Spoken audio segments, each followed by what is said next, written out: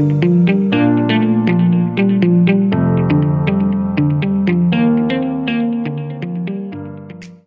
and welcome to Let's Talk Robotics. I'm Nikki, and I hope you are well wherever you are in the world listening to this podcast.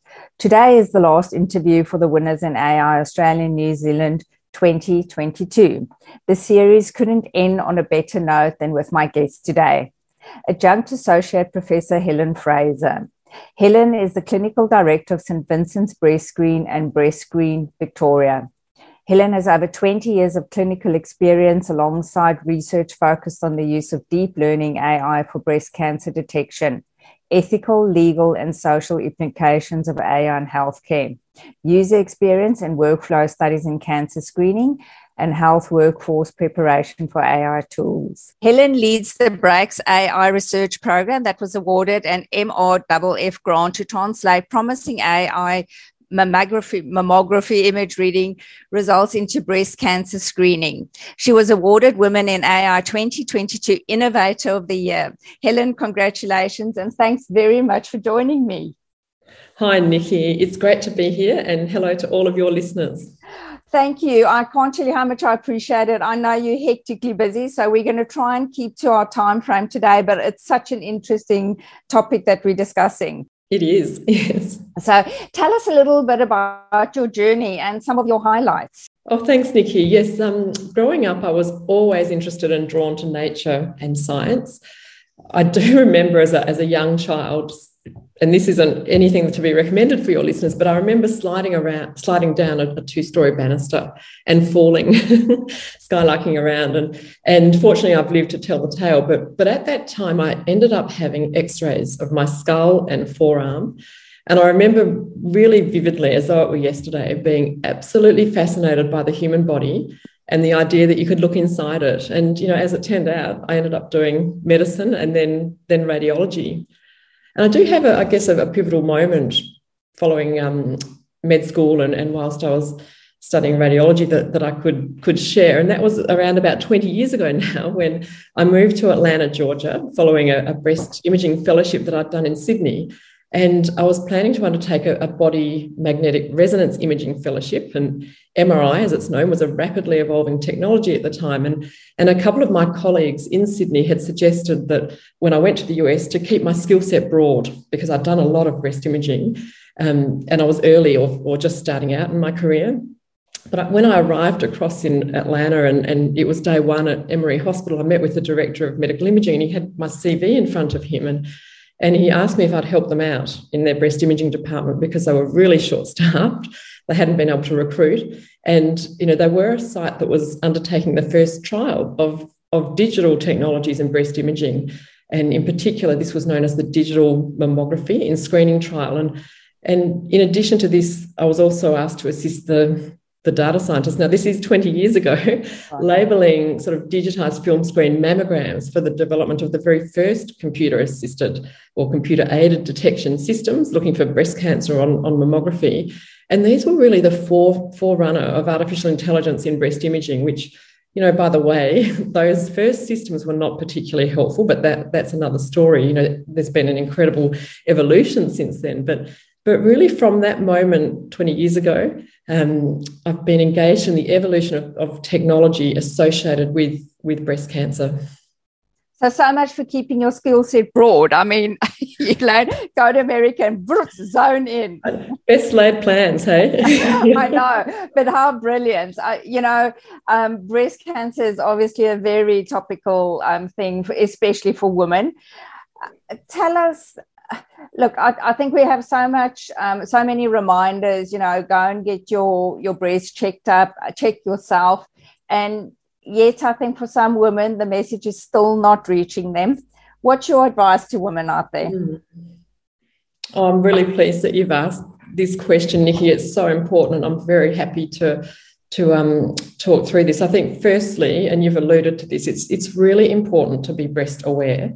You know, and what does that mean? Well, by that, I mean to get to know the look and feel of your breasts and be aware of any changes like lumps, discharge from the nipple, if the nipple is indrawn or retracted, if there's any skin dimpling that can look a little bit like orange peel, or if there's a change in the contour of your breast. And any of those symptoms do require to go to your GP and undergo further evaluation with a clinical exam, and usually referral for further imaging like breast ultrasound and sometimes even a needle test. And that's really important. That's something that it's important not to delay on, because those signs and symptoms that I've talked about, they can definitely be an early warning or a warning for the presence of breast cancer. But for women that are asymptomatic, so they don't have any of those symptoms that I've just talked about, once they turn 50, screening every 2 years is recommended. And then there's another category, women with strong family history, or women that have a known genetic mutation, that they're recommended to attend high-risk clinics, specialised clinics for high-risk screening. And in these clinics, different imaging modalities are used, for instance, breast MRI. So that would be, in a nutshell, a recommendation of thinking about being breast aware. If there's any symptom, go straight for further evaluation by your GP. If you're asymptomatic and at average risk, you can go through the screening program, mammography every 2 years following 50, and then the small category of women that are at a really increased risk of developing breast cancer to go through a high-risk familial cancer clinic. Yeah, look, I to all our audience, and it's not just women. If you're married to a woman who's your partner and she's not doing the right thing, put some pressure on. It's a bit like prostate cancer test, arrives in the post, just do it. It's so easy, it is prostate, isn't it? Is it bowel? No, it's bowel cancer screening. Bowel cancer, that screening, yes. That you can do it at home. So, come on, just do it. It's not complicated. Look after yourself. Thank you, Nikki, for advocating and spreading the message. Oh, listen, I can sit on my chair here telling people what to do very easily. So, that's wonderful. Thank you. Tell us now, you mentioned AI 20 years ago. How has it changed for breast screening, and what's been the progress and benefits that you've seen in all these years? Sure. Look, we do see AI in operating processes like voice recognition software for dictation, for instance. And in fact, we've used that for many years. But in other ways, AI is very nascent in clinical decisioning and in high consequence healthcare settings where decisions can actually roll out at scale. The clinical processes, there's still a fair amount of work to be done, to validate the algorithms and their generalizability, to evaluate them for lack of bias, and to test them prospectively in real-world settings to account for all of the human factors, that are involved in clinical decisions. And if I focus especially on breast cancer screening as an example, we and other groups around the world, have shown that retrospectively an AI reader can perform like a radiologist. But we've not demonstrated, that the screening outcomes can be improved in real-world populations and settings. And, we do believe and think that there's great promise for an AI reader to replace one of our 2 radiologist readers in the screening program and see the accuracy improve and the woman's experience improve, time to results being shorter, for instance, and opening up the potential for personalising the screening journey according to a woman's risk, as well as reducing costs. So we see great promise, and the technology is evolving rapidly, but there's work to do before we see it in prime time. I think AI's bandied out there as the cure-all, and I think it's very important that we are realistic about its capabilities. Certainly, as you mentioned, maybe dropping one of the screeners instead of having 2, because I imagine the salaries, time, everything that you're going along there could have a huge impact. But say now, today, realistically, is there a percentage that you could put to it that you go, if you're looking at AI picking up some anomaly, like what percentage-wise is it? Well, our retrospective, real-world screening cohort studies, and we've just completed one on just under 500,000 women, so it's a very large study. Yeah. The AI reader has performed at the level, if not a little bit better, than the average of our radiologist readers that read around the state of Victoria. And that's really exciting and incredibly encouraging. Yes. In reading, because we have the 2-reader model with a 3rd reader if they differ to arbitrate, we have what we call an overall consensus model, which can be, the 2 readers, if they agree, or introducing a third reader, so 3 radiologists reading if they differ. And we haven't reached the performance of the consensus with our AI reader. We still have quite a bit of work and further development to do on that, and we're addressing that. We're working on that through data development as well as further model development. But I think in population screening programs, it's going to be hard to get the algorithm to perform at the level of that overall consensus. And whoever actually put that forward 30 years ago, we've been doing this for 30 years now for the screening program, there is genius in that the 2 readers together are better, and sometimes a third, than any of those readers individually. So we've certainly got work to do to get it up to consensus, but the AI reader is performing at the level of our subspecialty trained often breast radiologists that read around the country.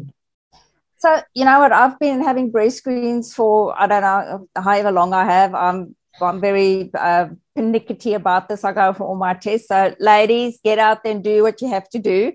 How does it work? So, you go for your screen. Talk us through, because I've never actually asked anyone because they're always so busy. So I'm just going, just do what you need to do, and I'll get dressed as quickly as I can. But how does it work? Sure. Yeah. Well, first of all, thank you so much again for advocating and encouraging your listeners, and congratulations on looking after yourself. In terms of when a woman attends for screening mammography, the first step is actually to have the mammograms, which is usually 2 views at right angles of each breast. And following that, the mammogram is read, as I mentioned, independently by 2 breast imaging radiologists.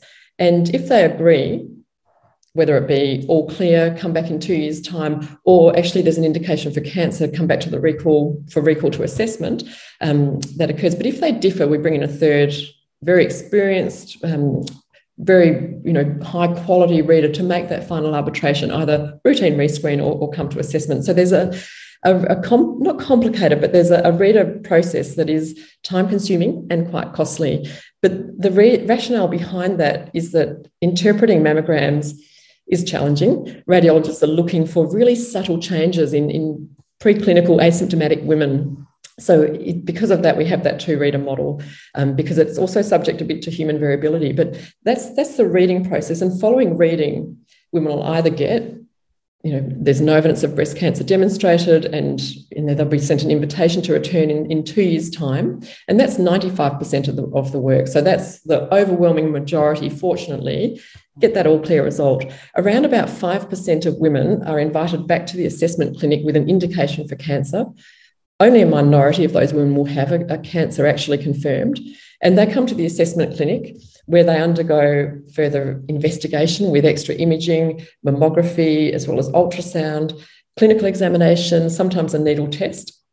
And then they get the result whether their assessment has been all clear, they can return to routine rescreen, or in fact whether they have a diagnosis of breast cancer. And then there's a multidisciplinary process where they spend time with one of the program's breast surgeons, for instance, and the breast surgeon liaises with their GP, and then a treatment pathway and further management is then undertaken following that time at breast screen. So that's the journey overall through the screening pathway.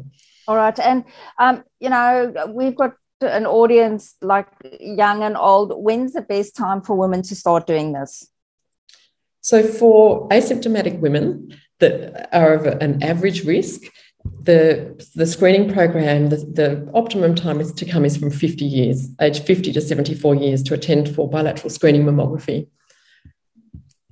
I actually, from memory, think I've done it. I was much younger than 50, but maybe I had a problem that I thought there was something wrong and actually had it checked. So generally speaking, women up until the age of 50, unless you're detecting something wrong, you don't have to go for a breast screen. So women over 40 years are eligible and able to attend the population screening program. So that's correct. That may well have been the pathway that you took, Nikki. They're not actively recruited at that 40 to 49 year age group from the electoral roll, where the women above 50 are. So women over 40 are able to attend. However, based on the risk of cancer increasing with age, the advice is more broadly that screening is best applied from the age of 50. Okay. All right. The 50 when everything goes haywire in our bodies. So, oh, ladies, you have all of this to look forward to. So buckle up. Hang on, Nikki. Isn't 50 the new 30? Oh, yes, of course. I love that. Thank you. So there are ethical, social, and legal implications in AI. I mean, talk to us a little bit about breast screening and maybe a little bit general as well. Of course, yeah. The ethical, legal, and social implications, I think, are where most of the challenges lie for the translation. In terms of the technology, it's really rapidly evolving and it's really getting close to hopefully being implemented. But the challenges and the blockers will be these ethical, legal, social factors, the people factors or the human side of it. I think the significant ethical issue is associated with the potential biases in the data sets and the challenges of generalizability across the different cohorts. And one of the most important elements in dealing with this issue is to achieve as close to population scale data as is possible, and to also have the associated non-image data. And by that I mean all of those individuals' variables like age, and I'm speaking in the context of breast cancer here, but family history, do they have a symptom? Do they take hormones? What happened at the reading of their mammogram? What was the result? If they came back to assessment, what happened? If they had a needle biopsy, what was the result? What was the pathology? What type of cancer is it? Did it spread to the lymph nodes? The next steps, what was the treatment that woman undertook? And then finally, in that full stage of the longitudinal data capture is a linkage to the death register. Did the woman die from breast cancer? So I think that is really, really important, because what we really do need to do is to explore the AI's performance in the different cohorts to detect that bias or lack of generalizability. And, to unpack that more, that, does the algorithm work well overall? But when we look at an individual cohort, for instance, an age group, it might be those younger women, 40 to 49, or a mammography machine type, a particular vendor, or a minority cohort, for instance, our Aboriginal Torres Strait Islander women, does it work as well in these cohorts as it does across the broader population? And that is so important. And we're studying that deeply because we want AI to be fair and safe. So, we really are fortunate to have incredible data sets, image and non-image variables that enable us to explore this deeply and to understand performance in those cohorts. And the breast cancer screening data sets, they're globally unique. We're one of only 20 countries globally that offer a population screening program. They're unique in scale and quality. And, we have this incredible data set of many variables for each screening episode, which has been collected over 30 years. The program's mature, it's been going 30 years. And the last 10 of those years, the capture of both image, we've got a digital detector that acquires our mammograms, as well as the database, but the last 10 years are fully digital. So we've got this incredible resource to undertake this deep exploration, understanding all those ethical, legal and social implications. Helen, you're an incredibly busy woman. This is now off the cuff, how do you manage your day to, you go to a lot of events, you do a lot of stuff. How do you manage all of this? That's a really, really good question. I mean, I think, I'm a bit contrarian on the work-life balance, Nikki. The way I see that is that, I think if one can find something that is as a real purpose and that you can derive some passion from and inject passion into and feel like that, you're making a great impact. I think for me that is incredibly energizing, and, it's a life work. But then coupled with that, there is the other aspect that it's so important to recharge and I'm really mindful of that. So, I make sure that I spend time to fill the bucket back up again and whatever. Everyone has different things or different ways that they do that. For me, for instance, I love nature and I love bushwalking and things like that. But also the other aspect to really making it all fit together is the social connections. And yeah, I think that's how I'd approach it. But in busy times for everyone, I think it is a little bit about scheduling your downtime each week. Yeah, otherwise it might not happen. Things bleed into precious time away from work-related activities. Yeah. The awards night, I was there. I saw you receive your award. So happy, congratulations. What did you think of the evening? Oh, wow. Thank you very much, Nikki. The award, I'll be really honest, the award is something I'm not used to.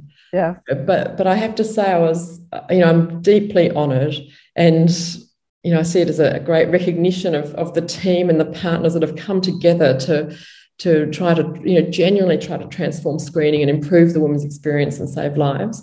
I thought it was a magical evening. I loved every minute. And, I'm so excited by the opportunity, and I'm so, I've just been delighted to meet incredible women that are doing incredible things across so many disciplines. It's just been actually wonderful. I'm picking up on the you're not used to an award, which actually just blows my mind here, that because if I can think of anyone that should get it, it is you. I've asked everyone this question. Did you nominate yourself or were you nominated? So I heard about the awards, Nikki, from a research colleague who had applied, and she encouraged me to apply as well. And I would strongly recommend that any of your listeners that are entertaining the idea of applying to absolutely go for it. I think that, women are really good at telling and listening to each other's stories, as well as advocating for each other. I think women are really good at this, but I really am hopeful that we get our stories out to that wider community. And this is a perfect platform to do that. We are still significantly underrepresented in the STEM sectors. So please apply. I mean, it's a wonderful opportunity to really crystallise what you're doing and where you're at, and, to really get your voice out there and let people know the great things that you're doing. Oh, this is one of my bugbears, Helen, that I want to, if I could reach anything with primary school kids when I talk to them, is be confident in your abilities. You don't have to, I'm not saying bragging, but just know what you're capable of doing. And I think this is particularly relevant for women. We're not good at blowing our own trumpet, just celebrating our own little awards, because it's seen as a little bit tall poppy-ish, and I don't know, all those other negative things out there. And I don't think we do ourselves any favor in this area. I agree completely, Nikki. I think we're evolving, though, aren't we? Yes, we are. We are, definitely. Our voices are getting louder. So you've mentioned something about, which is actually quite interesting, because a couple of my other award winners have also mentioned the actual process of filling in the application form. It crystallized and showed where some areas maybe they needed to, step up the game a little bit, or they looked at it and went, oh my goodness, look at what I've achieved and done. Yes, I agree with that very much as well. And I think it's about taking time and crystallising those thoughts and getting perspective on what you're doing and where you're at and what you might consider doing going forward. So everything's really positive. And it was interesting. It was funny. I think around the time that the application was due for submission for the Women in AI Award, I was working on a grant application, and it was a breath of fresh air, I must say, to do the Women in AI application compared to this sort of incredibly sort of challenging and detailed grant application. So, don't be bewildered, be excited, and absolutely go for it. I hope you got the grant. And if not, send them this application. Go, look what I won. I need that grant. Yes, exactly. So you're extremely accomplished on all accounts. Have you got a mentor, across your career? Oh, Nikki, wow. I've been fortunate to have some terrific mentors, both women and men. But I think in the context of what we're talking about, women in AI, I do have a couple of mentors that straight away come to mind. And one of them is Dr. Jenny Corson. She's been a fabulous mentor to me, and she's one of the women who founded the screening program when it first started in Victoria 30 years ago. And she recommended a while back now that I study epidemiology and biostatistics, which, really subsequently made a big difference to me and my capacity to engage in the development of data sets and algorithms for AI. Another mentor whom I've met more recently is Lucia Guthrie. And Lucia's a pioneer in medtech, and she founded a company called LBT Innovations many years ago. And Lucia's magnificent. She's always given me a very rich tapestry of very frank advice, very honest and frank advice, but it's always peppered with tons of encouragement. And I'm really appreciative and grateful to both of them and many others that have helped me navigate my journey going forward. I think it's so crucial, and congratulations to the women out there. I'm going to get their names and put it in the show notes so that everyone knows who they are, because the recognition to other people who are helping you on. And, you know, I always say to my sons, the adults, and because we talk about, you know, where you've got in your world, and I go, listen, we've got an army of angels out there working for us in the background. You just don't always know the people that are helping you, because, you know, some can virtually help you, but I know for a fact that I've had people, you know, say things behind my back to help and connect me with other people, never asking for recognition or anything. And I think we've all got these people in our lives. We certainly have. It's truly the case. And it's that great phrase, you know, it takes the village, doesn't it, really? Yes. It's wonderful. Yes. And I mean, we then in turn do it for other people. You know, yes. We'll say nice things about them because they are nice people, or we'll open it all for them and not expecting anything back. So I think it's called the karma effect. And, you know, what you put out there, you're going to get back in some way or shape.